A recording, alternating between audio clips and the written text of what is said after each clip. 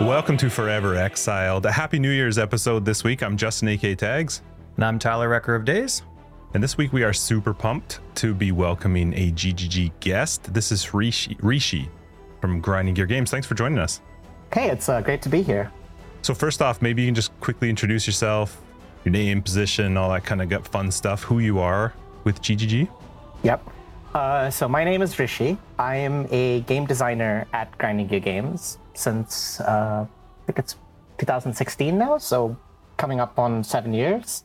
I moved here for the job all the way back then, so it's been pretty fun since. When you say moved here, where did you move from?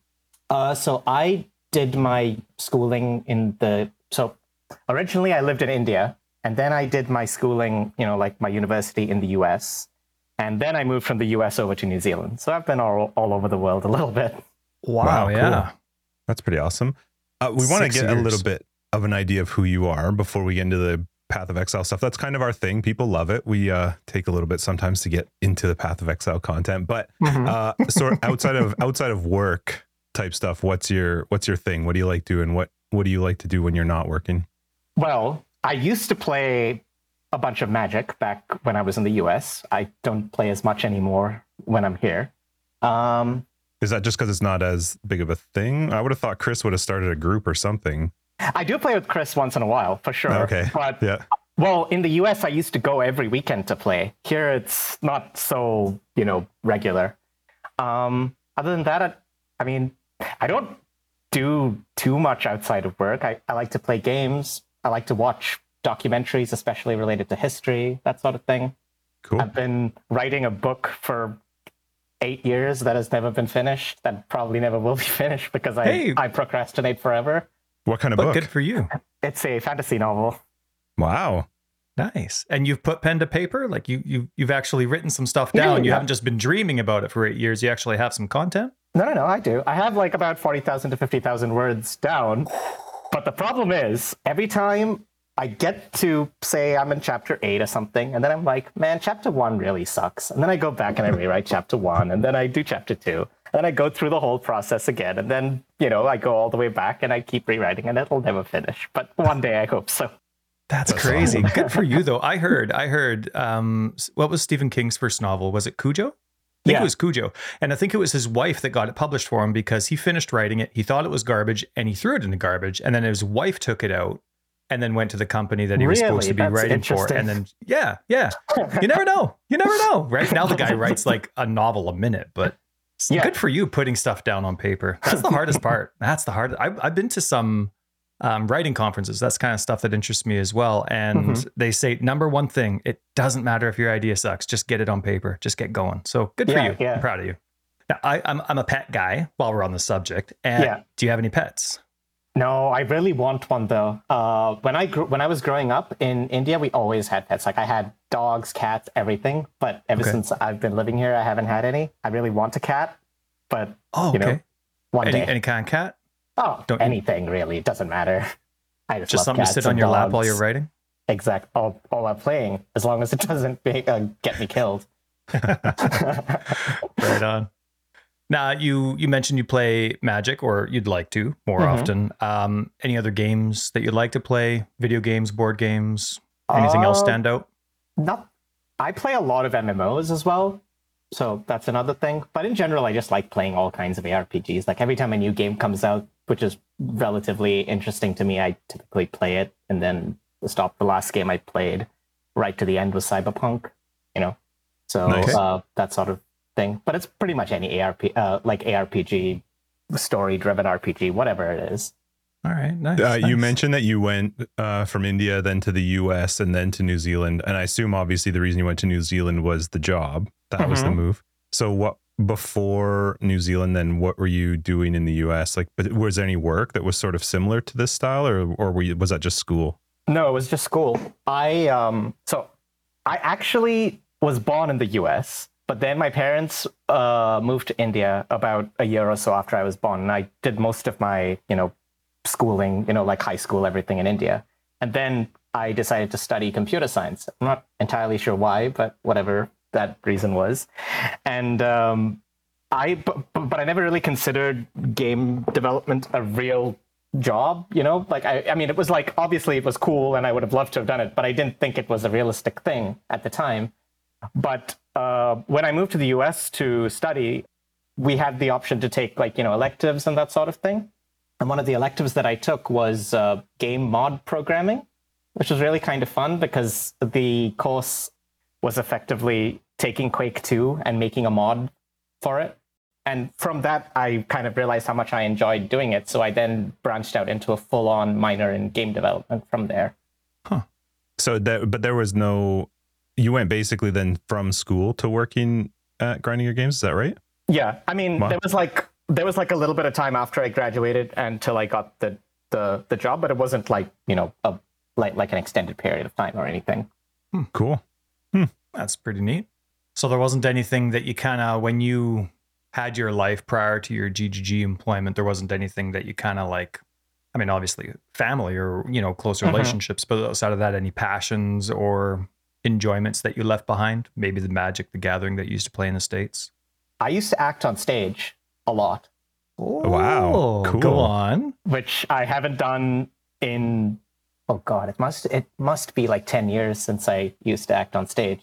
But when I was in India doing, and a little bit after that, I, like every day in the evening, like 6 o'clock to 8 o'clock or something, I would go for rehearsals. And once every 5 or 6 months, we would, I'd join like a theater group and we'd do like a performance on stage or something. But that kind of all went away after a while. Was that just like a recreational group then? Like just, you kind of found like a group of people that were doing it? It wasn't anything related to any sort of school? No, well, I found the group through school because, so just a bit of background, but my school was celebrating its 50th year anniversary or something like that.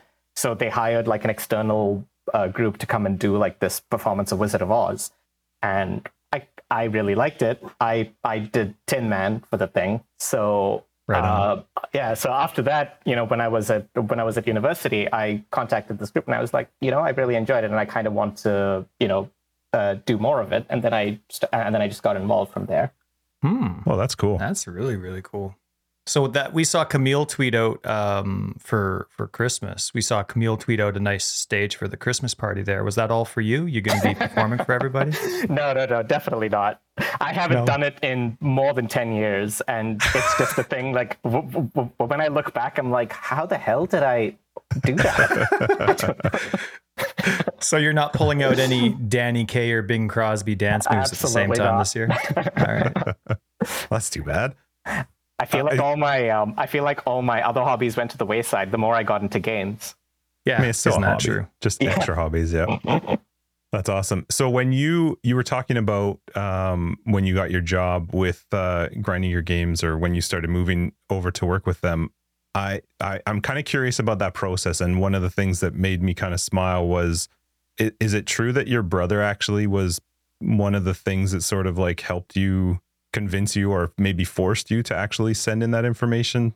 Yeah, I thought I read that. Yeah. Well, I'll say convinced, but the truth is he probably forced me. Yeah. Because I obviously played a ton of Path of Exile when I was in university. I don't know if, but I bought that high tier supporter pack, designed Cloak of Defiance, which became Mind Over Matter, all that stuff. But I didn't really consider like writing in and looking for a job or anything. And I remember I was back in India for like, I think it was like a Christmas holiday or something like that. And we were just talking about it. And my brother was like, well, why don't you just send in an email? And I was like, well, what good is that going to do? They're not even going to look at it. And he was like, but just do it. What happens if you don't? And then he kind of forced me to send the email. And that's kind of how it all started. Wow. So was it a result of that email then that got you into the process, like to being interviewed and actually talking? Oh, that's so cool. For sure. I mean, this was obviously way before I actually graduated, but it was at least, opening up the, a conversation for sure. I mean, again, I had to resend an email after I finished graduating and everything, but I had that original email that I sent because my brother sat on my head and forced me to send the email. So, That's awesome. Was there a reply, obviously, to that email? Yes, and exceedingly fast, which was very surprising because I did not expect a reply that fast. But what was the time period between that to when you graduated? Oh, you remember? I think it would have been like 2 years before I graduated or something. Wow. Maybe awesome. something like that. It's somewhere between 1 to 2 years. I know it was not during the last year of university, so it would have been the year before that. And so was there an expectation for you that maybe once you finished, that's where you would be looking towards, or was this just like a hopeful thing? Like, okay, well, when I'm done my schooling, then I'll reach back out and see where it goes. When I finished schooling, my plan was to apply to, and I did apply to about 500 different companies to try to get into the games industry. And I actually had a spreadsheet somewhere with like the list of every single company, whether I'd sent in an application and everything. And GGG was at the top of that list. So it was definitely, a hopeful thing that, that would be the first company that I sent in an email. And then, I went down the list and I sent, emails to pretty much everybody at that point.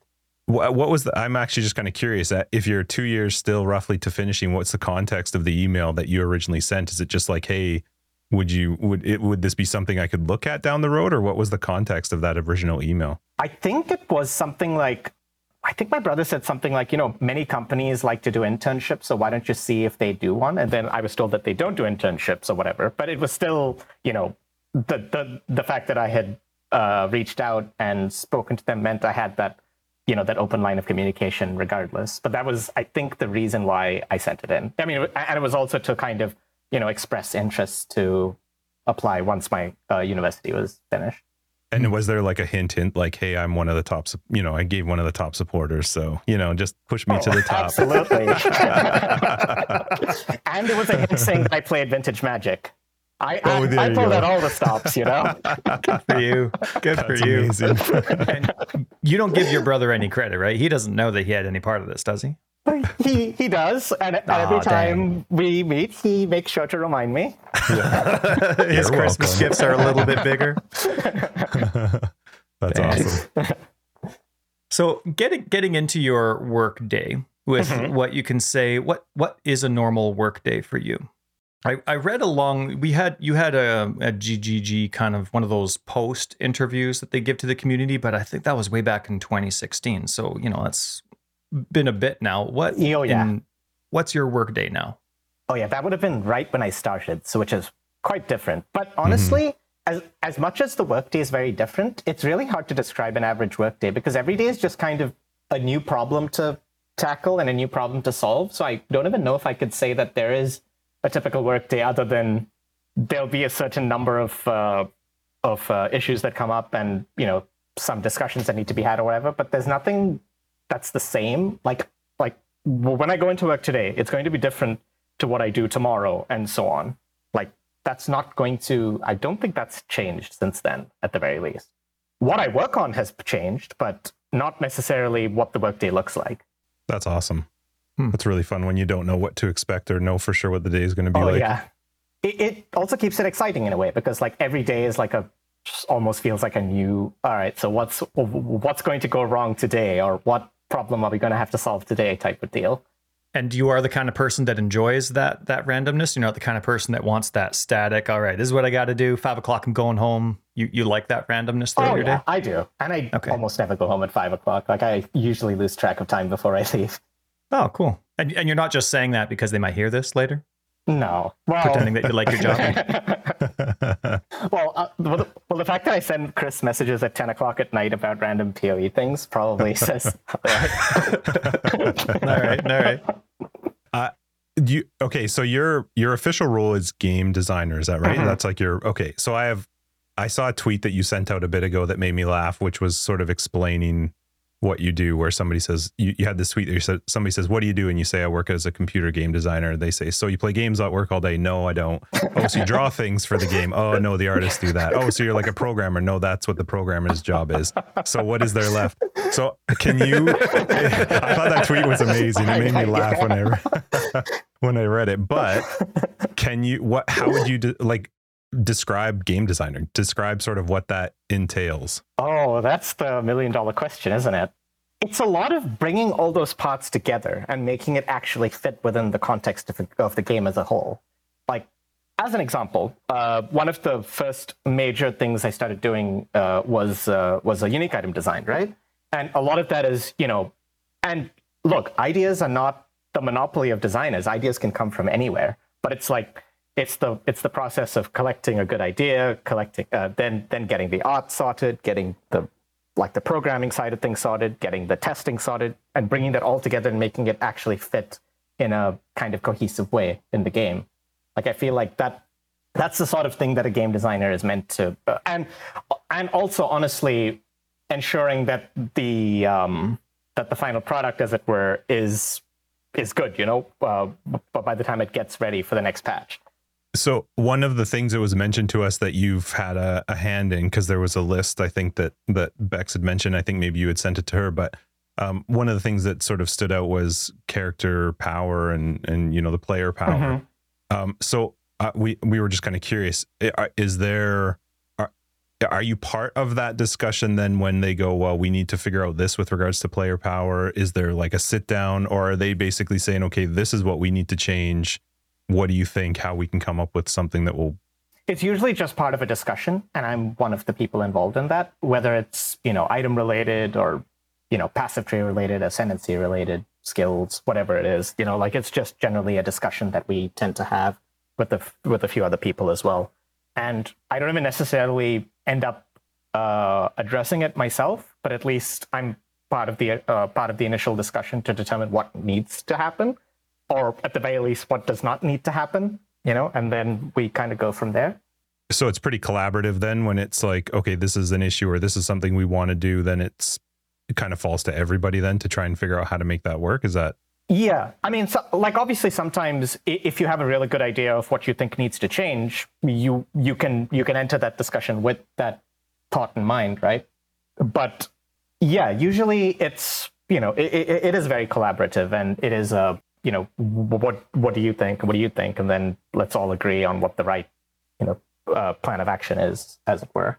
I've always been curious about how the dynamic is at the table when these talks are happening. Like, does everybody just always get along? It's like, yeah, no, I agree. No, I disagree. Or is it like sometimes just like, no, fisticuffs are happening until somebody wins? Sometimes it gets heated. That it can. But it comes from a place of passion, right? Like, so you generally try to not let it affect you or anything like that. But yeah, it definitely gets heated sometimes. Sometimes, it's nice when everyone's always on the same page and everyone just agrees immediately. But that's not usually the case. Generally, people have different approaches and different. Like, people might think there's a different problem from person to person. So, we generally have to come to a place of understanding, I'd say. Do you ever watch hockey when you're in the States? I watched one show because I lived about 5 minutes from the New Jersey Devils Stadium. Oh, okay. So I went to a couple games, but not besides that. Because I was going to say, I always pictured when people disagree in the office for a game that people are as passionate about as Path of Exile. Yeah, it's a hockey fight. The jerseys are coming over the head. There's uppercuts. And then everybody just gives everybody a high five at the end. Like, everybody, good job. You pumped up the team. All right, let's get back to business. So let's see. If you can, what's kind of the process that either yourself or the company goes through for character power? Let's see, like, where does the discussion begin? Where do those ideas come from? How long is it on the table? And then the people that okay, so here's the problem, here's what we want to fix. And then the people that those are given to, how often do they come back saying, like, that just doesn't work? Okay, you got to sit down at the table again and figure it out. Like, can you give us some detail as to kind of the process of how that works? Let me think, because I feel like this is usually different based on what the problem is. And I mean, maybe if I give an example, something from a while ago, actually, there was the whole, do you remember when we introduced the concept of the mana skills back in the day? That was something that I pushed really, really heavily for. And that's a long time ago to you? To me, it feels like yesterday. Wasn't it like I 4 years ago? I feel like it's a while ago. I don't know. 3.0 feels like just 2 seconds ago. So anyway, go ahead. The mana skills. 3.19 feels like a millennia ago now. All right. But like that sort of thing. Like, everyone had different ideas on how we could address mana and how we could, expand mana into something more than just a resource to cast things. And I feel like that went through a ton of iteration where we added things, it didn't work, and then we had to, revert it, and then we tried again, and then we eventually hopefully got to something that we all liked. But I feel like this kind of depends on how, I'm trying to think of the appropriate word here, but how sensitive the issue is with character power. Like if it's something extremely core versus something that's a bit, extra on top of that. Like, and when you reference sensitive, is that referencing you at GGG, or is that the community, or both? Not necessarily the community or anything, but when I say sensitive, I mean, as an example, changing how armor functions. That is so core within the to game how, itself. Yeah. So that's so core to how every character that uses armor functions. Like something like that is what I mean, where a change is sensitive, that it can have follow-on impacts to like all other parts of the game. Or like mana is a good example. Mana would have right? been a big one. Yeah. I mean, mana is so core to how casters work, and honestly how every character works, and making any changes to that would be huge, right? Because there's then going to be like mechanics that scale off mana, or there's just so many things, like you can't even begin to count how many things that would be affected by a change to something like that. And those are the sorts of changes that I think usually go through a ton of iteration and a ton of discussion in that way.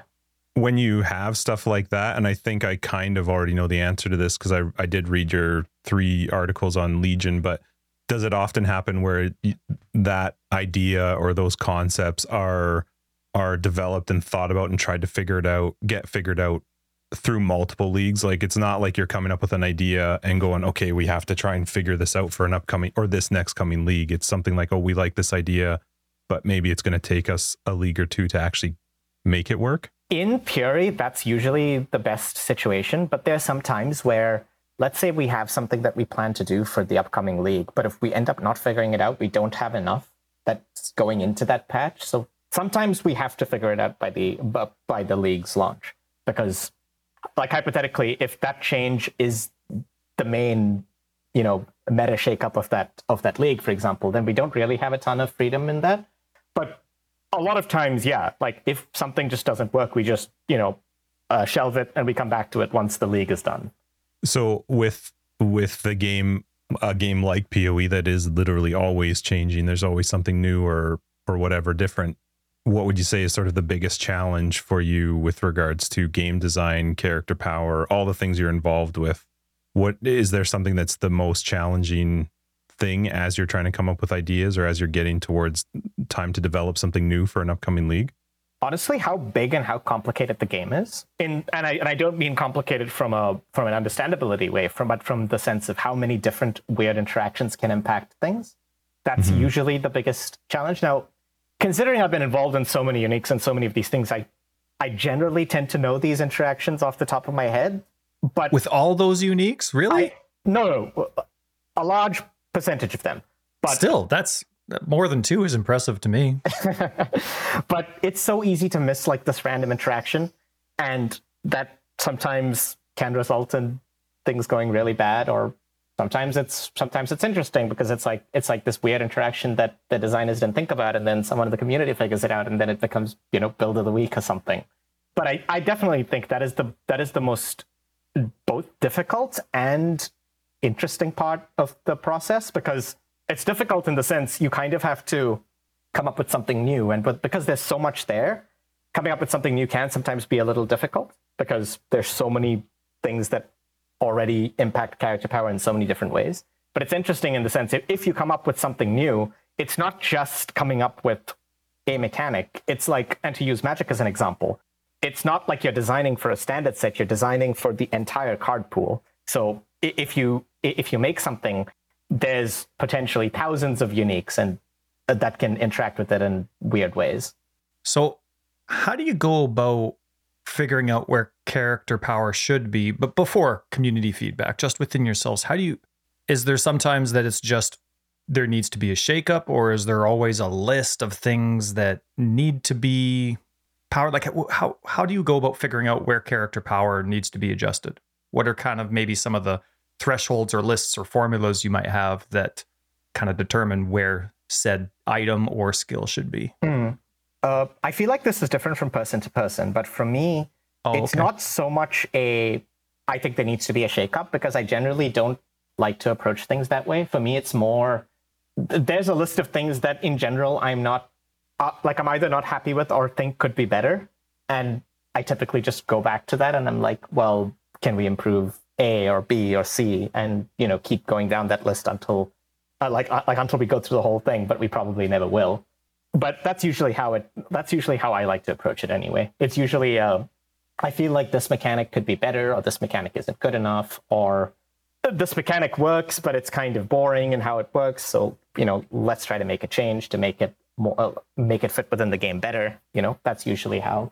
Are changing mechanics over a unique item that you've worked on, lots of jewels, clusters, that kind of thing, are skills, are some of them a lot easier to modify? My assumption would be that skills would be a lot easier to modify because you're just changing numbers, where a mechanic would probably take quite a lot of collaboration, a lot of fingers to touch it for it to be approved and also function properly for the core game. Oh, definitely. And skills are very easy to change for just changing numbers, but sometimes skills don't need number changes. They need to actually have mechanical changes, and that's when it can get a little complicated. It's the same with something like the passive tree, right? The passive tree can be very easy to change if all I'm doing is changing numbers or changing stats or something. But if we're doing more broad shakeups to the passive tree, like when we added masteries, for example, that can obviously end up being a multi-month process of collaboration and iteration to get where it's at. When a new design comes out, or a new mechanic or whatever comes out, and you're starting to get feedback back on some of that stuff, are you involved in trying to figure out if the feedback is coming back that maybe a mechanic's not working, or it's not functioning the way it's supposed to, or it's too strong or not strong enough, blah, blah, blah? Are you somehow involved in that process of trying to figure it out after it's out? Do you mean after it's released to the public? Or released to the public. Released to the public. I do try to read feedback where I can. I mean, I used to read feedback a lot more, but now I don't have as much time to read to absorb all the feedback that's there everywhere. But I'm definitely, or at least I definitely try to be involved as much as I can, just so whether we're changing something or not, it's still good to be aware of what thoughts are.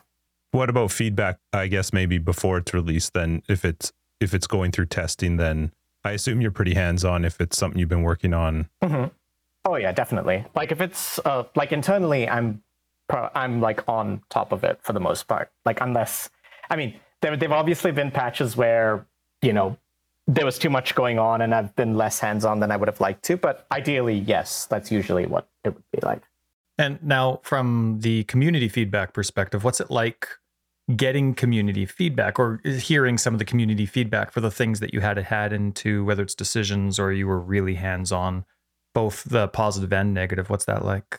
It used to be a lot harder to read it, but now, over time, it's just something I've gotten used to, just taking it as it is and trying to get useful information out of feedback as much as I can, and ignoring anything extra from there. Because no matter how the feedback comes, there's something useful that you can get from it. So, and if that can result in something, improving or becoming better, that's obviously, a good thing to know. Whether we're changing it or not, it's still good to know, because, as I said, in the future, there might be like this opportunity to change it later, and knowing how something has worked or not worked is useful information to have. Was it pretty difficult beforehand, like when you were in your early years with GGG and you're starting to see some of the passion from the community, whether it's legitimate feedback or not, compared to what it's like now? Like, do you feel kind of like you've had to turn it off a bit, like a bit of the emotion from feedback? I see what you're asking. I definitely did at the very start, but it didn't last for very long, because I feel like it kind of, I mean, I've been on the internet for a very long time, so it's not. Yeah. And you wouldn't have been new to the PoE community either, because you were part of it. Yeah. I mean, I used to, and I still play this old Korean MMO called Ragnarok Online. And I've been used to seeing how the internet works for a very long time, so it doesn't change too much. That's funny. Watch, when you got hired, they lost their worst, most provocative critic. You're the most colorful swearer on the planet. And then as soon as you get hired, the internet calms down. The funny thing is, when I got hired, I went back and looked at all my posts to see, how many... Go on. Do I need to remove anything? And how'd that go? Strangely enough, I didn't have too many, really angry posts or anything. I had one that I do remember, which was a really long time ago. This was when this is actually so old, but do you remember when there was that build that caused monsters to stand still because you stacked curse effect or curse quality on temp chains? Yep. Yep. That was a really long time ago. Yeah, I do remember. There was a hotfix after that where it changed the quality of the curse from even more of a slow to like cast speed or something. And I was like, well, how could you do that? I was also building around this attraction. But yeah. There it is. Now, what are some of the projects or ideas that you've been a part of that have totally failed or got completely shot down? Something that you were really excited about maybe, or had a lot of passion, and it's just like, nope, didn't work. There have been a few, but I don't want to say that they failed. They've just not come out yet. So I don't even know if I could really talk about them because they might come back, later. I mean, Bex is about to kick in. Hey. Well, I'm also mean the number of times we've come up with something and then it's like, nah, it just doesn't work, and then we just shelve it. There's so many, but that's part and parcel of the entire process, right? But I mean, the Timeless Jewels is a good example. We came up with something and then was like, nah, it doesn't work. But then it came back again later in Legion as this bigger, more grand system than what it was originally designed as. In Legion itself, I was reading your articles about that. That was a bit of a brainchild for you. Is that right? Mm-hmm. Okay, so I just have questions as a dumb PoE player. Okay. Do you at this point, I mean, I imagine you would, but like the jewels are just nuts because there's no, besides like the type of general and like a random set of numbers, knowing exactly what it's going to do to each node on the tree is difficult. Can you look at a Timeless Jewel now and just know, like, do you know all of the things, all of its ways that it will affect one, regardless of like what number is on it and which general? Absolutely not. The only thing I know is what keystone it's going to get. Oh, you scared me for a second. You said absolutely, and I was like, we just thought this was going to be absolutely. Absolutely not. The only thing I can tell you is I can look at the Legion, at the general, and say, okay, it's that keystone. That's it. Right. It was just made as this is how you make your passive tree your own. Nobody else can have your passive tree because this is how the jewel changes the tree for you. And sure, someone else can try to imitate it, but the number of seeds that can appear on the jewel is so massive that it's kind of hard to divine into one. Are the seeds, the way those seeds work, is there like a string of numbers that are going to be the same with, like, because the seeds are not short. Mm-hmm. Is there like a string of those sets of seed numbers that mean that Timeless Jewel, if it's the same general, is going to be the exact same way it modifies it? Or does every single individual seed change? Every single seed changes it. Wow. So there's like infinite well, not infinite, but there's a ton of possibilities. Huh. And wow. This all started from, like I said, from a failed concept of trying to corrupt the passive tree back in Incursion League. It was just, it just doesn't work, and then we put it aside. And then later on it turned into this even bigger thing that I feel like I'm glad we didn't release the thing in Incursion because it turned out better in Legion. And I feel like there are actually a number of concepts like that. Like, I do remember one of the first uniques I designed back when I started in 2016 was this unique that gave you a free aura on your amulet. And it was, like it never actually released. And then it came out later in the form of All's Uprising, So like a lot of these concepts fail, but then they come back in a different form because, they're a cool thing. There was a keystone that I designed for one of the Legion jewels, I think, which was armor applies to elemental damage, Transcendence. But it didn't come out in the original set of keystones. It came out later because it was a failed keystone back then, but then we ended up releasing it like in a later patch, so... Did you have to keep some of those keystones like that you didn't release in the background for when you guys all of a sudden start taking some of the Legion, some of these Timeless Jewel keystones and just adding them to the tree? Now all of a sudden you got to figure out some other way to make the Timeless Jewel work? So I didn't actually keep like go back to that list or anything. But what happens is, like, often when you're coming up with ideas, you tend to go back to similar ones if you feel they're ultimately something that you think will be a good idea for the game. And it just so happened that this, I came up with the same keystone idea that I did 2 or 3 years ago, and it just ended up working this time rather than the previous one. Mm-hmm. That's got to be one of the craziest changes, because those things confuse the crap out of me every single time. They're so exciting. They're so fun. It's just trying to understand them is like difficult. It's difficult.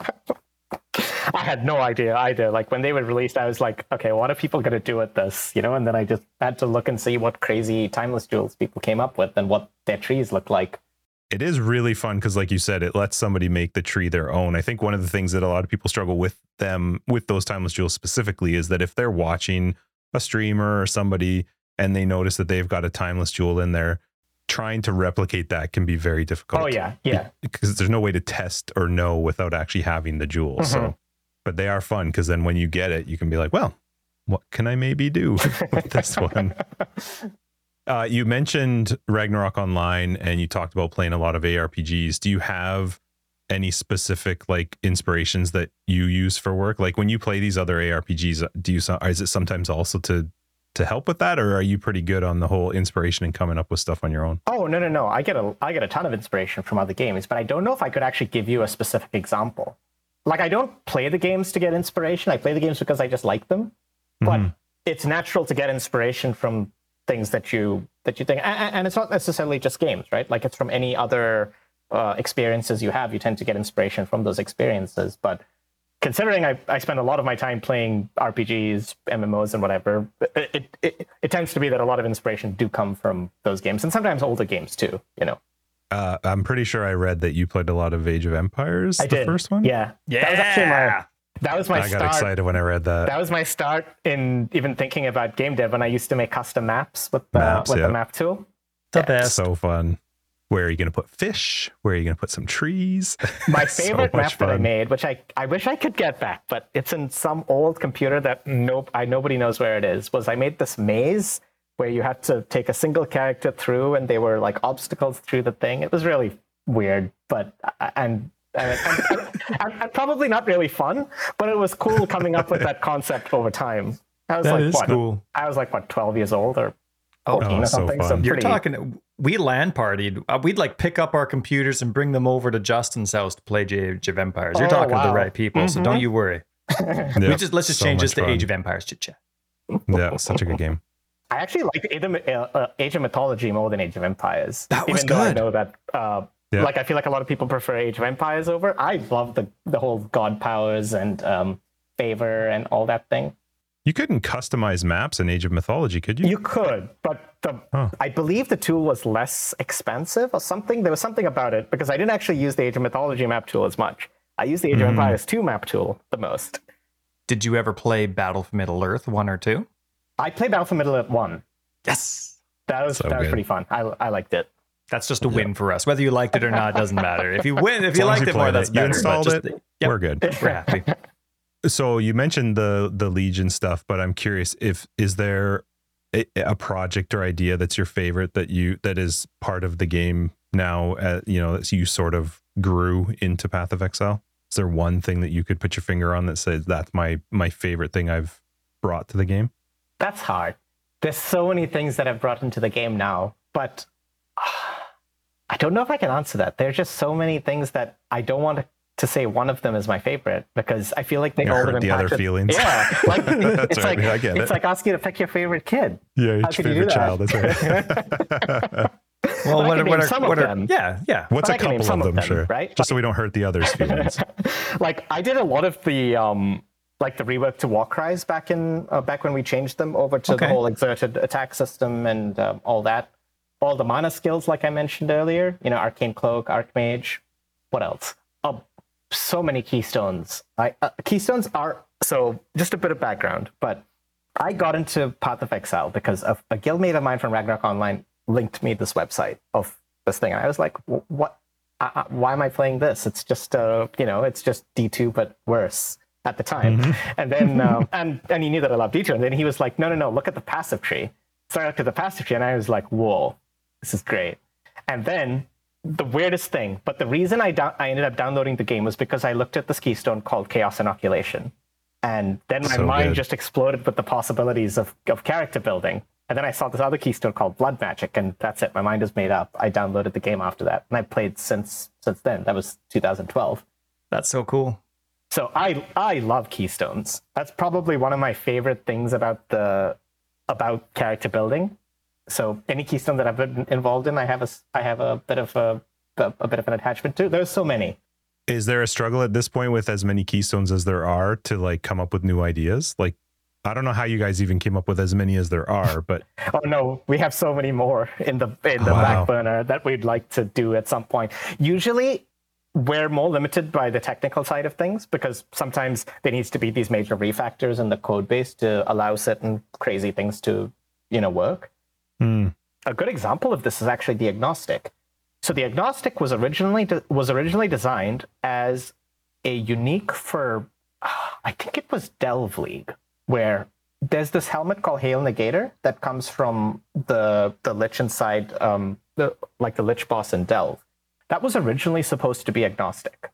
And I can't remember why it was that we couldn't do it at the time, but that idea was just cool. And then, it came back again later when whatever the problem was, which it's been so long now that I don't remember why we couldn't do it then and why we could do it later. And I got that idea from the weirdest of places, but it was a random mod for Skyrim. Oh. There was this random boss that this mod had, and I don't even think the mod is that good or anything. I don't even remember what it's called. But there was this mod where every time you damage this enemy, it would drain its mana and then heal itself back up to full. And I was like, this is the most annoying enemy I've ever fought. And then I got that as an idea, and I was like, wait, what if you could do that?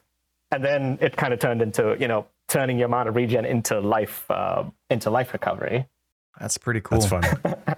Comes from anywhere. Yeah. Oh, yeah. Like sometimes they just like I said, like you can, like ideas are not like a monopoly of any single person. Like anybody can come up with a good idea. The strength is in being able to recognize when something is good and something fits the game really well. When you had, just going back to your Legion thing, when I was reading through I think it was like a 3-part article about Legion. The part I found quite interesting as I was reading it is the fact that when you guys had this idea for this craziness of what these timeless jewels were going to be and how it was going to be this major shift to how keystones worked and how the tree worked. Mm-hmm. As I'm reading it through, and I think you mentioned a few different times about conversations that you guys were having and how it was going to work. In my head, I just kept going like, how did nobody at any point just go, no, it's too hard. Too much.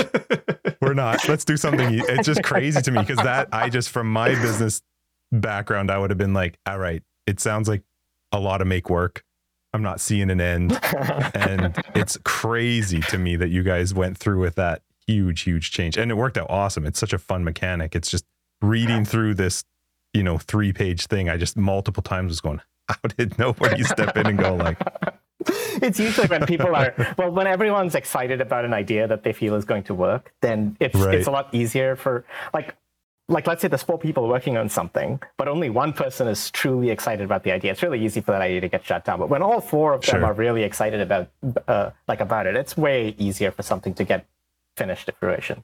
I actually did think of something that I'm most proud of, which is Ruthless. Oh, we're coming to Ruthless. That's like 2 questions away. You were like a couple questions away. We are getting Ruthless. This is almost the perfect segue. It's a perfect segue in a minute.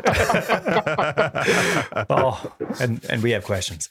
Okay. Right. So we've talked lots about stuff that people can love you for. Mm-hmm. I remember. I think it might have been a Path of Exile 2 chit chat or around that time when we heard Rory talking about one of the skills that he really liked, that he was really proud of. He didn't care if it was popular. He didn't care if he liked it. I think it was the Herald skills. I think it was Herald of Agony or something. And maybe I'm getting my skills and people mixed up.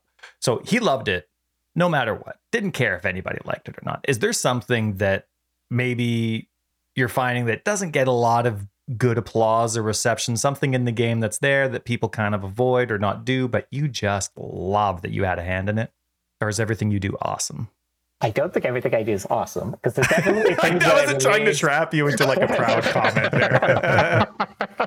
I would never say that myself, because I'm probably my worst critic. Even if there's something that people love and I'm like, man, this thing just sucks. Why do people like this? Gotcha. I'm not sure. Well, you can come back to it. Yeah, I'll have to think about this a bit. There's definitely skills that I've made or uniques that I've made that nobody likes, but I'm like, man, I love this unique and I always use it. Or, I would love to use it as a thing, but I can't think of it off the top of my head. Well, if it comes up in the middle of whatever conversation, just shout it out and we'll know what you're talking about. you mentioned that you made the Cloak of Defiance, and then that eventually turned into Mind Over Matter. Can you tell us a bit about that? Because that's kind of a cool conversion to go from somebody that was just a fan of the game and was able to make it unique, and then now all of a sudden it's a keystone, but you love keystones. Yeah. How did that go from one to the other? Because Cloak of Defiance is still in the game. So I was playing a ton of Path of Exile at the time, and I just wanted to support the game at the time. I mean, the game was much smaller back then, right? Like this was back in closed beta, and then the game released into open beta, and I was like, man, I just play this game so much, I just have to support it. And then I saw that the highest tier supporter pack included a unique item design. So I just bought it at the time. And, I didn't think at the time what I wanted my unique item to be. But later on, when I got this email saying, hey, you purchased a unique item design, let's see how it goes. It was Rory, actually. So I emailed Rory back and I was like, hey, do you think we could talk about this on Instant Messenger? Because it'll be easier to get ideas and whatever. And I was just, I loved Energy Shield in D2. So I was like, we don't have Energy Shield as a mechanic, which in D2 Energy Shield was Mana Shield. So I was like, can we just do a Mana Shield? And originally I was told, no, we can't. Like the tech just doesn't support it. And then we went through a bunch of other ideas, and then we kind of circled back to what eventually became Mind Over Matter, because that was just the coolest idea of all of them. And then eventually it was made, and I was told that it was really fun, and they kind of want to make it a keystone as well. And I was floored, because when I started playing PoE because of keystones, and the fact that I got to make a keystone was just the coolest thing ever. Did it become a keystone before you started working there? Yeah. Oh, okay. Interesting. In patch 1.0, both the unique released and the keystone was released. What does Cloak of Defiance do now? It still gives the keystone. Okay. Yeah. And it gives a ton of mana regen. So, I mean, it still has its place. But I think, and this is a bit of it's obviously hard to go back to those days, but one of the problems with Cloak of Defiance, and this is not a problem, but this is, when I look at it, I'm like, man, this could be so much better. It was designed as an evasion ES base because of how Eldritch Battery used to work, which would convert your energy shield into mana. It was designed to be level 54 because that, or that base type, because that was where Merciless Ledge was. And at the time, you farm Merciless Ledge for 10 levels before you proceeded in hardcore. So everything made sense in the old game, and it worked really well with the old Arctic Armor, which was, drain mana and take less damage from hits. So it doesn't fit in quite as well as it used to. But at the time, all I wanted to do was make something somewhat build enabling. And I believe for like 2 leagues in a row, it became the most used unique or something like that in hardcore. Oh, wow. So then and after that it got nerfed, and then it became less used, but it was still good. And the fact that it'll always have a place because of Mind Over Matter itself is kind of, is really cool. And I would say Mind Over Matter is probably one of my favorite keystones. And there was a long period of time where it was like meta all the time. Yeah. Mm-hmm. I remember at the time there were 2 chests that everyone used to go for, which was Lightning Coil and Cloak of Defiance. Yep. That's cool. So from a personal perspective, not as an employee, because not everybody that, of course, has the opportunity to make a div card or a unique or whatever it is, that not everybody, of course, gets to have that actually as a keystone as well. So you kind of had your idea in a way implemented permanently in the game as long as the keystone didn't change. But Cloak of Defiance has, of course, changed, got nerfed, as you said. What's it like when you create an item as a fan for the game you like, and then of course it gets modified a bit from its original creation, or it gets nerfed, it's no longer, of course, obviously it's exciting to have the coolest unique in HC for 2 leagues in a row. Yeah. Then that changes. What was that kind of like? It never actually bothered me. Because I didn't want the unique to be that popular. I wanted the unique to be this weird niche thing. And the fact that it got nerfed so that it wasn't as popular, in a way, kind of brought it back to what it was originally for. And I'm not trying to say that it wasn't cool that it was this super popular unique or anything, but I feel like that was almost by accident. It wasn't like the intention was, it was this, nobody stack mana, because why would you stack mana? There's no reason to stack mana. Well, there's this unique that lets you stack mana, so that's kind of cool, so the few people that want to stack mana can. That was the kind of intention behind it. So it actually never bothered me. In fact, and I don't even remember how I suggested, but I remember messaging Rory well after the fact and saying, hey, if you want to nerf Coco Defiance, why don't you do this or something like that? Oh, sweet. I don't know if he encouraging the nerf. I don't know if he actually took that into consideration, but I do remember sending a message. Did Cloak of Defiance ever drop for you in those first 2 leagues? It did. I still have that screenshot. Oh, that's cool. It dropped in Merciless Docks, and I immediately took a screenshot of it. That's really one of the coolest feelings. Like you make something and then you find that. That's awesome. All right, ready for Ruthless? Yeah, I'm ready. Okay. Now you said that was one of the things you were most proud of. Mm-hmm. Was Ruthless?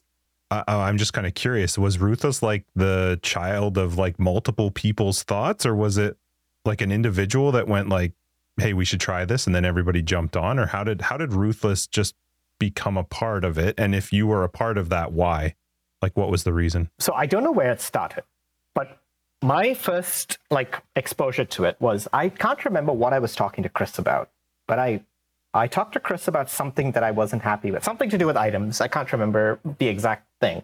And I was explaining it, why does this work this way? Can it be different or something like that? And then he was like, so I have this idea. What do you think? And then he pitches the idea of what was called hard mode at the time to me. And I was like, man, I love it. And then and it kind of went from there. That was my first that was where I first heard about it. And from then on, it kind of just, it was just sort of in the background until eventually, I mean, I remember I feel like I was rather annoying because I kept asking Chris, hey Chris, when are we going to do hard mode? When's hard mode? And then eventually I kind of just got involved with it, probably because I kept asking him about it. What was the thing about Ruthless that excited you or wanted you to be involved in it? Item scarcity, I think, is the biggest reason why. I love the fact that in Ruthless, a single ring, a white ring, can drop, and I'm like, oh, I just got a white ring, Like, that's, I think, what excited me the most. How did the current iteration of Ruthless come to be? You go through a lot of different options. There's a lot of people involved in the decision-making. Chris says it's done all after hours. So how does like all that kind of complexity, and of course you have the core game going on at the same time. Yeah. How did this current version with all the other ideas come to be the one that you all chose? Well, that's one reason why it took so long, because it was kind of, like you said, it was just kind of happening in the background and not because the current game is also going on at the same time. But it was, there was a ton of iteration on like what the drop rates needed to be like and everything. And I feel like once we had the core game, as in the core game of Ruthless working the way we wanted it to, with 0 leagues added, then it was kind of easier to add the leagues in one by one, because we know this is what the game needs to be like. And then we add, okay, how do Rogue Exiles work in this context? How do Strongboxes work in this context? How does Delve work in this context? And you kind of start to expand. But once you have that fundamental in place, it's a lot easier to add all the other complexities of the game in. The problem is when we were, and that was the reason, like earlier on, where people were often asking, well, why is this off and why is this off? And it's like, it's a lot easier to know what is wrong when, okay, let's say there are 20 things that are going on in Ruthless, and the experience doesn't quite feel right. You don't know which of those 20 things is contributing to that feeling. But when there's 5 things going on, and it doesn't feel right, it's a lot easier to narrow down what it is. And then you can go from 5 to 20 by adding it in one by one and seeing how that, impacts the whole experience. Is working on Ruthless, I would imagine it must be quite a bit different than your normal day-to-day working at the PoE and PoE 2. Mm-hmm. Like, is that, I'm actually trying to figure out in my head even how to phrase it. When you're thinking of stuff game design related, I assume you're thinking PoE and PoE 2. Yeah. And then in Ruthless, is it just kind of like giggling in the background that this is going to be awful for Ruthless, or like what's like what? Or does Ruthless, is that just an afterthought that you figure out later on? Usually it was that. Ruthless is an afterthought we figure it out later on. Like we make something, it goes into the core game, and then when I'm in Ruthless mode, as it were, I'm like, okay, so we have this thing. How does it fit into Ruthless? I mean, an example of this was the way Beastcrafts work in Ruthless. There's no create a unique. You can't just create uniques in Ruthless. It's way too rare to have create a unique. So, it was like, okay, Bestiary works in this way. And then when you go to Ruthless, it's like, okay, we like beast crafting. we like finding rare beasts in maps, but how does this mechanic fit into this game mode? And then you try to problem solve that aspect of it. So you played back in closed beta. That's when I started as well. Mm-hmm. And sometimes I look at Ruthless as much more closed beta-ish, where there's not all the extra stuff. Yeah. Is that another reason? Like, is that sort of something that draws you towards the idea of Ruthless, is because you played for so many different iterations of the game that this is kind of like, it's not quite a flashback, but it's kind of a bit going back. Oh yeah, definitely. Without question. It feels like I'm not saying it's like Path of Exile in 2012. There's obviously a number of differences, not the least of which spamming /OOS. But but you know, there's obviously differences there. But I feel like you get similar feelings when playing it, even though the actual game that you're playing is different. Like, right. You can do a delve. Obviously, delve doesn't fit in 2012 or 2013 Path of Exile, but you can still feel like it feels in that. It gives you the same. What's the word I'm looking for here? The same dopamine hits that you got in 2012. I feel. Sure. Yeah. The excitement of it. Yeah. That's definitely what draws me to it for sure. And there was talk about not having any of the leagues, but I feel like that's one of Path of Exile's strengths, having these variety of mechanics. And I feel like the game, like, you still have to take everything that the game has gotten over the years and have it fit, but I mean, that's the reason why leagues are less, you can't find leagues as often as you do. And that's a big reason for this, is so there's more of an emphasis on the core game and not the sort of side games, as it were. I don't know if you can answer this, but is it planned that Ruthless will continue to include upcoming leagues? Yeah, it will. Like every league, I'll try to make sure there's time some version of it so or something. It works for Ruthless. Yeah, I was actually very insistent on, if it was releasing in 320, it has to have the league, because if it doesn't, you're gonna have such a feeling of missing out, because there's this new content. But if you choose to play Ruthless, you can't try the new content. Like, that's going to feel so bad for anyone that wants to that likes everything else about it. But because the league wasn't included, you just can't play it. So we haven't touched Ruthless yet. We're probably waiting to our private league to do it this league. But okay. I assume rewards must just be slashed by a billion with regards to Have you played Ruthless at all? Yeah, I have. Was it lots before release, or have you had a chance to touch it since release? Oh, no, I've played it a lot since release too. Cool. I actually died yesterday. Really sad. So I started a reroll. So I rerolled the second character yesterday. I didn't mean to bring up such a sensitive subject. I'm sorry. Are you doing Ruthless hardcore trade or SSF? Trade. Okay. Before Ruthless came out, I used to play in a private league with a bunch of friends of mine, but now we're all just playing on Ruthless hardcore trade. Because it's almost like a private league, It is pretty much like a private league, except with a bit of a larger economy, rather than just like 5 of us trading in guild. Oh, 5, like 10, like 10 of us trading in guild stash. Yeah. What do you think of Ruthless so far? Like, feedback wise, launch go. Do you feel like it's at a pretty good spot right now? Yeah, I do. I do think there's definitely things that can be improved. I mean, there's obviously things that are missing, considering it's still a bit of a beta in a sense. Like, that's one of the reasons why there's no challenges, because, it's not 100% completed thing yet, but I do hope to have them for 321.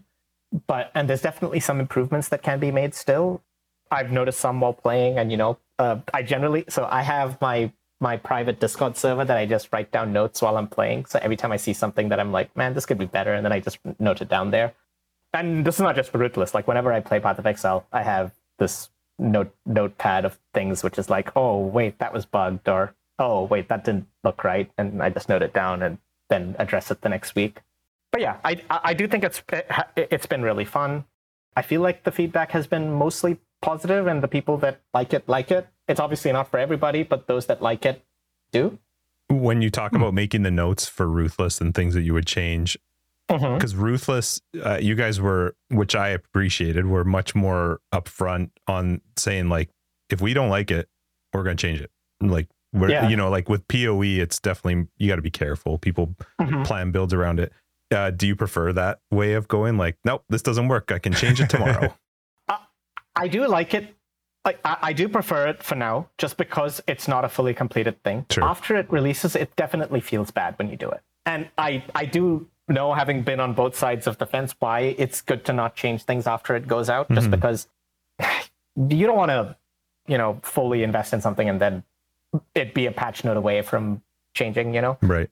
So it's definitely something we're careful about for that reason.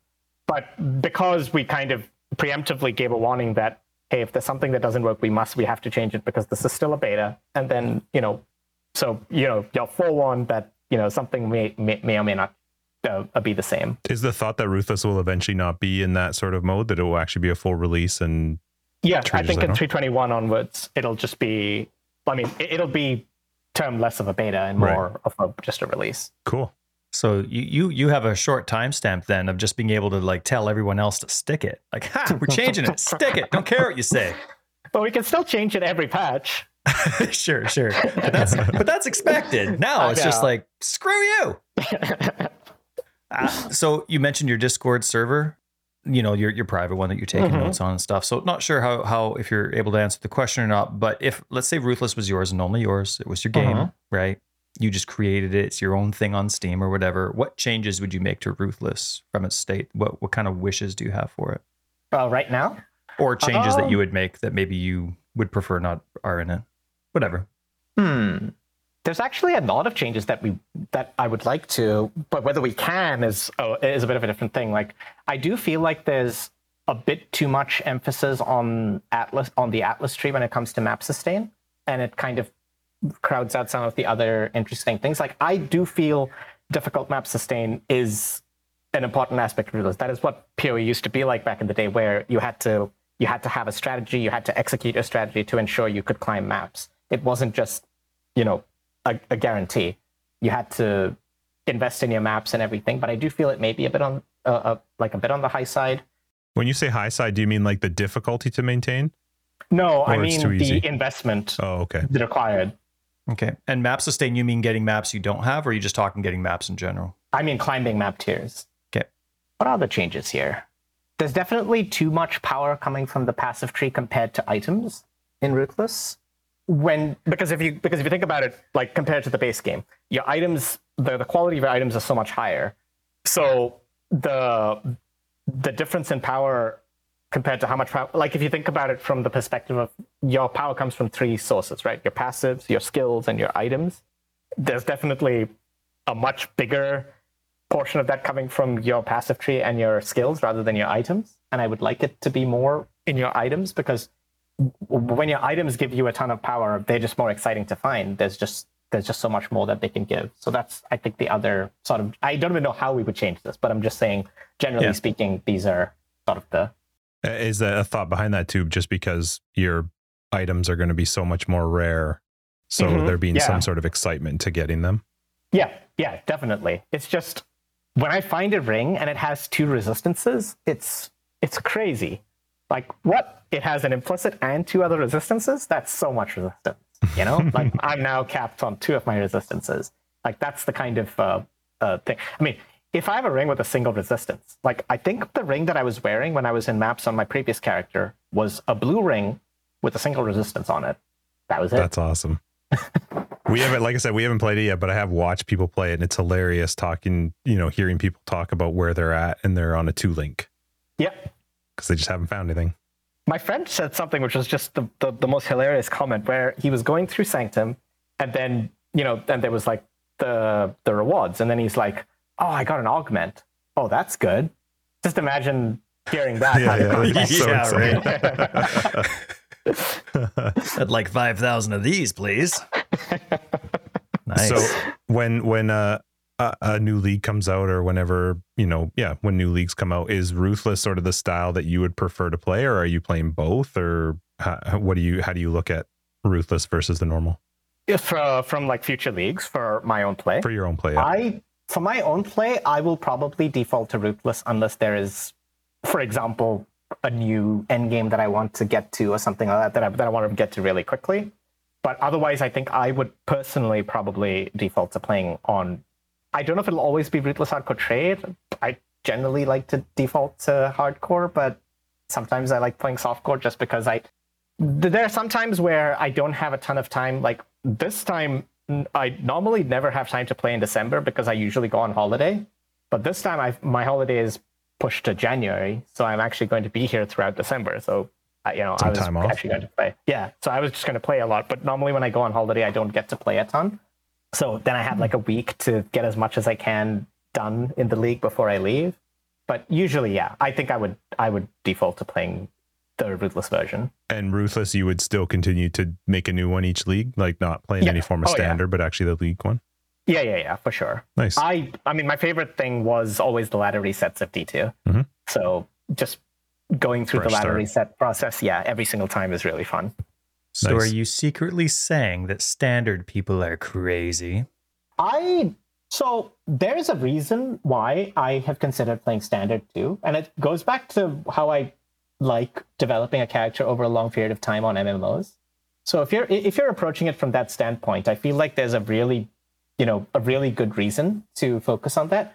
I tend to get my sort of satisfaction doing that on the MMOs that I play, so I don't do these long-term projects as much, because for me, PoE is always about the 3-month reset. And then because I usually have a new build I want to try, or a new something or the other that I want to do, and then I play it. And then, I always have this backlog of builds, but I always need something to kind of push me to try it. And that's usually a ladder reset. Like I would play even if there was no new league, if it was just a ladder reset, because that's enough of an incentive to push me to try something new. I like that. So hardcore though, you play hardcore, you play trade primarily.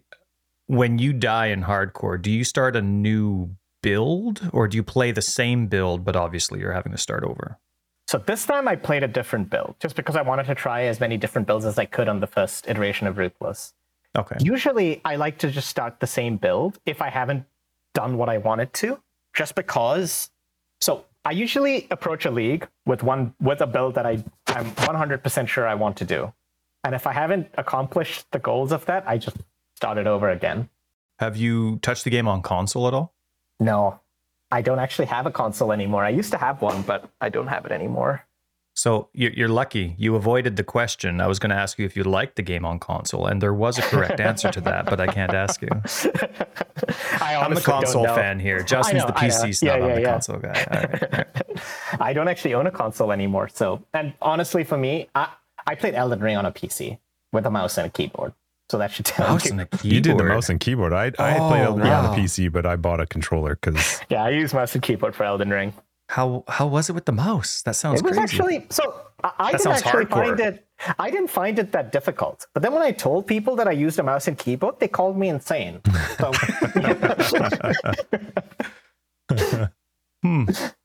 I did have to change. So the default binding that they had for the dodge roll was spacebar, and I couldn't use that because spacebar is always jump in most games. So I changed that. What'd you change it to? F. Oh, okay. So it's right next to right there, right next to my WASD. I mean, I did kill all the bosses. I finished the entire game with the dragon incantations. Actually, they were really fun. Oh, nice! So fun. Right, Such a good game. Yeah. Oh, Elden Ring must be my favorite game over the past so many years. Like I spent so much time playing it when it came out. Yeah, that was the same for me. It was until I played God of War. The new God of War on PlayStation 5 was it beat out Elden Ring for me, but Elden Ring was amazing. Oh wow, okay. Yeah. I haven't played God of War yet. It was the story. Going to be like early next week. The story was just incredible. Elden Ring for me, the thing that pushed it over the edge was every time I unlocked a new area, I was like, wait, the game is twice as big. It just kept getting bigger. Right. The map just getting bigger, yeah. And I feel like that was the first game that kind of downplayed how big the game was.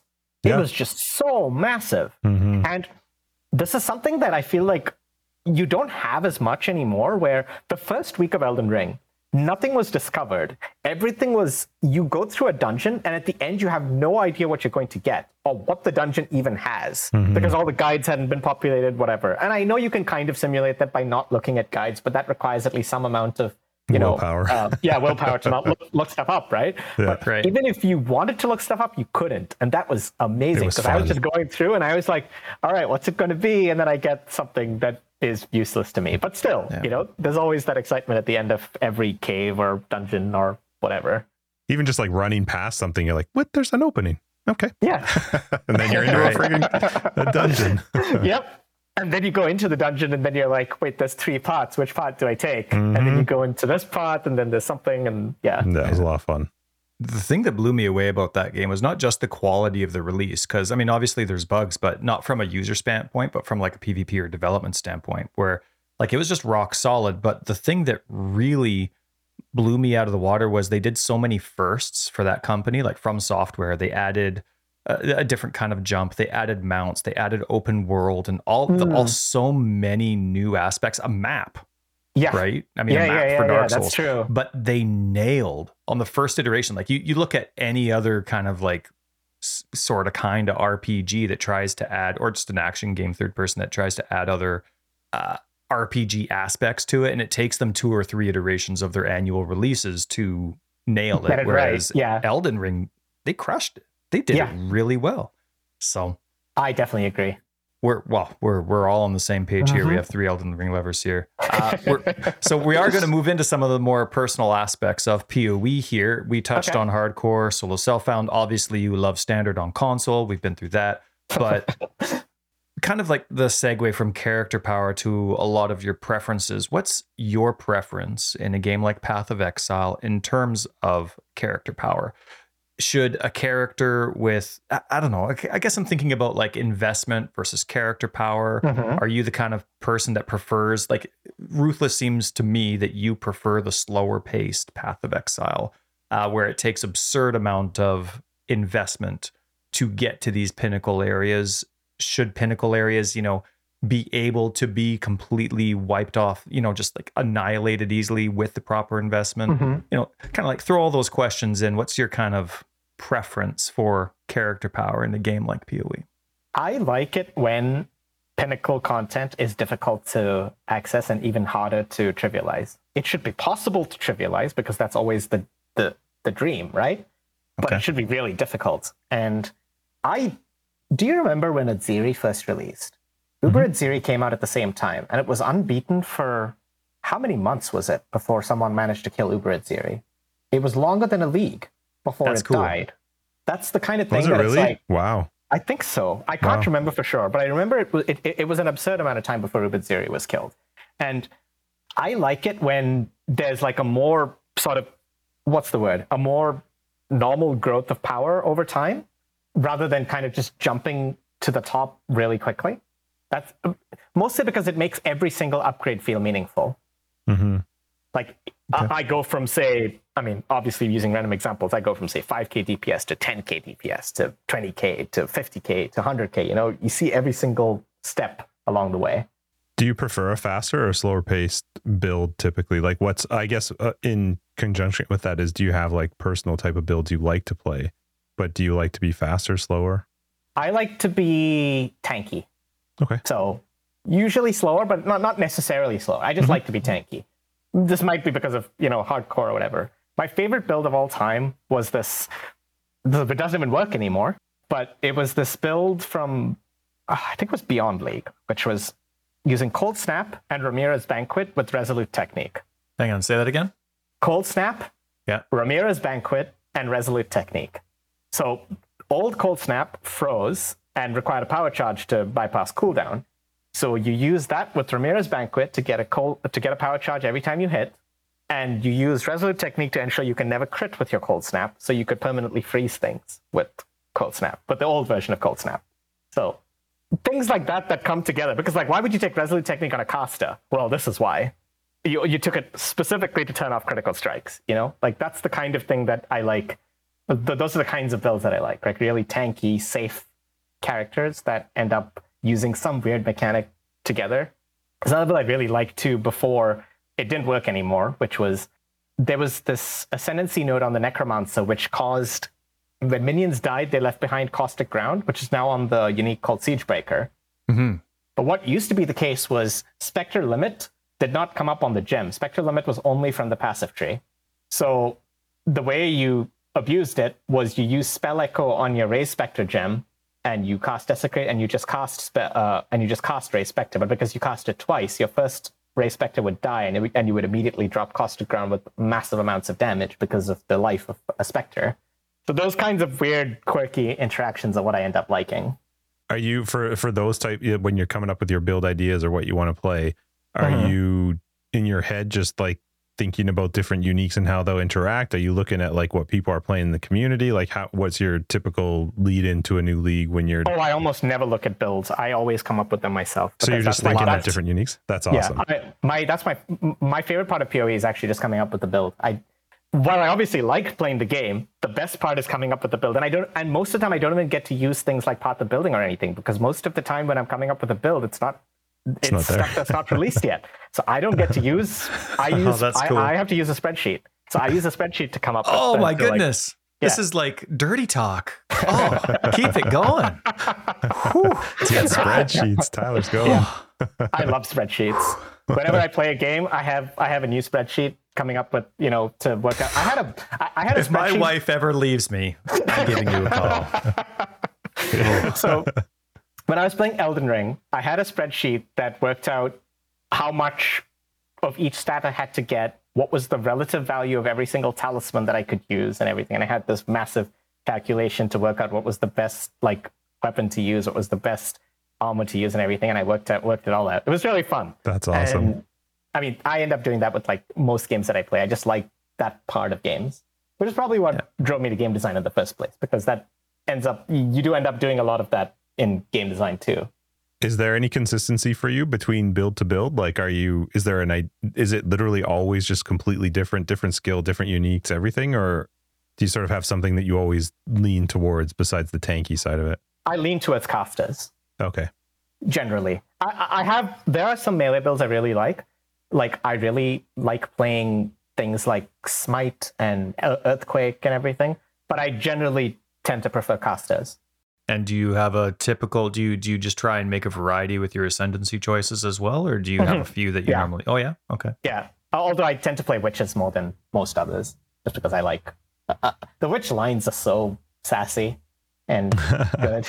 Yeah. We should have told you at the beginning of this interview. I know you have to represent the company a bit with how you speak, but you can use any word you want. We're not picky here. Like whatever you're allowed to use, you can use here. That's no problem. You don't have to tame it down to sassy. Should have told you that at the beginning. How about character goals each league for you personally? Or is it about challenges? Is it just about seeing where your cool, quirky idea, how far it can go? I mean, obviously, Ruthless changes a little bit of your character goal each league, but before Ruthless, what was your character goal in a normal? I assumed it was hardcore trade? It was on a hardcore private league with my friends. So we didn't play trade. We played in a 10 to 20 person private league usually. Sometimes I played softcore, usually when the new endgame came out and I wanted to, beat the endgame on my own character and not on a dev character. But most of the time I used to play on a hardcore private league. Goals, it's usually different. Most of the time, it's just seeing the build come together. And this is a weird thing to say, but how long I play usually just depends on how exciting the next league is. Because if I know what's coming in the next 3 months, it's harder to stay interested. Yep. And especially if it's something that I really am looking forward to. Like, as an example, when, again, going back to an earlier example, when I knew that we were going to release the mana skills, I stopped playing that league because I was like, well, I want to play the mana skills now. So, I stopped playing it. But sometimes when that conversation happens too late, I just keep playing until I feel like I've done everything that my character can do. I feel like I usually get bored when the upgrades start, when I kind of have very little to shoot for in terms of, item progression, I suppose. So is the goal typically then just to make your character to where it gets? It's not about specifically always what content you're getting to? No. Sometimes it's like, well, I want this character. Sometimes I have kind of an internal goal of like, I want to kill all the pinnacle bosses on this character. Or sometimes it's like, I just want to hit 90 on this character. Mm-hmm. Or sometimes it's, something entirely different. Like there was one league where I just wanted to delve as deep as I could, and I kind of ignored the rest of it. I usually don't care too much about challenges myself, because I usually make my own challenges, as it were. Right. So it's usually kind of my own thing. Like I just like, I want to do X, and if I do X, I'm happy. And then, next league, it might be the same. It might be something different. That's cool. We play the game quite similarly, you and I, except you crushed the game and I can barely beat a Roa. I was going to ask you a bit about like some of the maybe builds that you love that you can no longer play, which you've mentioned. So what about a mechanic or an item that maybe has been changed or nerfed, something that's left the game that you really miss or wish could come back? Old Arctic armor. Old Arctic armor. Okay. Yes. And that was you referenced that say again what it used to do? So it used to drain mana. Right. And drain even, like, basically lose X mana per second. And when you were moving it, made you lose even more mana per second. And it was minus X physical damage and minus X fire damage taken from hits. Okay, so it would cost you the mana it's draining. It wasn't like an aura that was draining it from enemies. Yeah, so it was draining your mana, and it made you take less physical and fire damage. I really like that mechanic. And now they've removed just the mana part, and you still have the reduction of physical and fire damage at the current state of the game, but only when you're stationary. No, but it's a reservation. That's the difference. It used to not be a reservation. That's kind of what I miss from the old thing. I think that would be my first answer when it comes to like a removed mechanic that I wish. I mean, it's come back in different forms, right? Like there's Agnostic, which is obviously losing mana. There's the unique pair of boots that causes you to drain mana over time. And I'm sure because I like it, it'll come back in another form again. But I think that would be like the number one mechanic that I feel like, I kind of wish this was still around. But I don't know if it would even fit in PoE today. Maybe it would, but it's kind of hard to tell. It'd be tough, now with all the auras and stuff. For sure. That's the thing, right? Like you can point to an older mechanic and say, man, I wish that mechanic was there today. But if it was here today, it may not. Like you remember the mechanic in the context of the game that was in 2013 or 2014. That may not actually be because there are many things in the game today that probably haven't changed in like years and years, but the way they're used today is different from how they were used, say, 5 years ago. So, any items? Items? No, I can't think of any. I mean, it does make me sad that there are some items that used to be really valuable back in the day that aren't very valuable today. Like I was playing, I can't remember which league this was, but I was playing Softcore Trade, one of the leagues, and I found a Combs Heart, and I got so excited. And then I looked it up, and it was 5C. And then I was like, aw. You used to have won the internet, like way back in the day. Yeah. And I was like, aw. Right. That's awesome. I don't know if you can tell us any of this, but do you have anything you're most looking forward to for PoE 2 that you're allowed to actually say? I don't think I can, but there's so many things that I'm looking forward to. Yeah. Yeah. I mean, not the least of which, and this of course, I can kind of say, like, I joined the team when Path of Exile was already kind of established, but PoE 2, there's a lot of changes, and I'm involved in some of those changes, so it's a bit more exciting in that way. Kind of like from the ground floor, right? Yeah, exactly. That's awesome. I remember watching ExileCon from home, and it was one of Jonathan's interviews. I think it was Jonathan after one of his interviews, after the main announcement, and then he was sitting down with, I forget if maybe it was Tarky. And Jonathan he was just so relaxed. He's like, ask me anything. I can tell you anything. I have no more secrets. This is great. How long did that last for you after ExileCon? That moment of, there's no secrets. Well, I don't think it lasted very long at all because immediately after that, like I'm waiting for the next ExileCon, which is, coming up in July, where then I can be like, ask me anything. But that's right. For a week. For about a week. That's right. Cool. Awesome. Well, we have one more question for you. And, we actually have tons that we would love to ask you, but we'll wrap it up with this question here. It is our most important question. Okay. Do you have a Path of Exile tattoo? No. I'm terrified of getting a tattoo. Pardon me? I'm terrified of getting a tattoo because I hate needles. Gotcha. If you were to get a temporary one, Yeah. Like a stick-on one.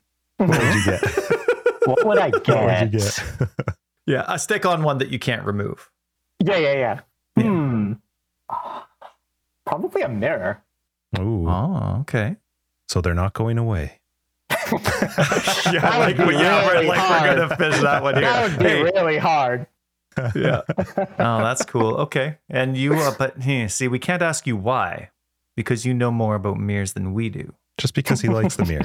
It's the pinnacle. I just like it. It's because you like looking at yourself in the mirror, right? That's no. probably It's because I've never found one in the actual game. So Me neither. I can look at this and be like, at least I have one here. Tyler found one, but it was on console, so it doesn't count. Oh. Here's the thing.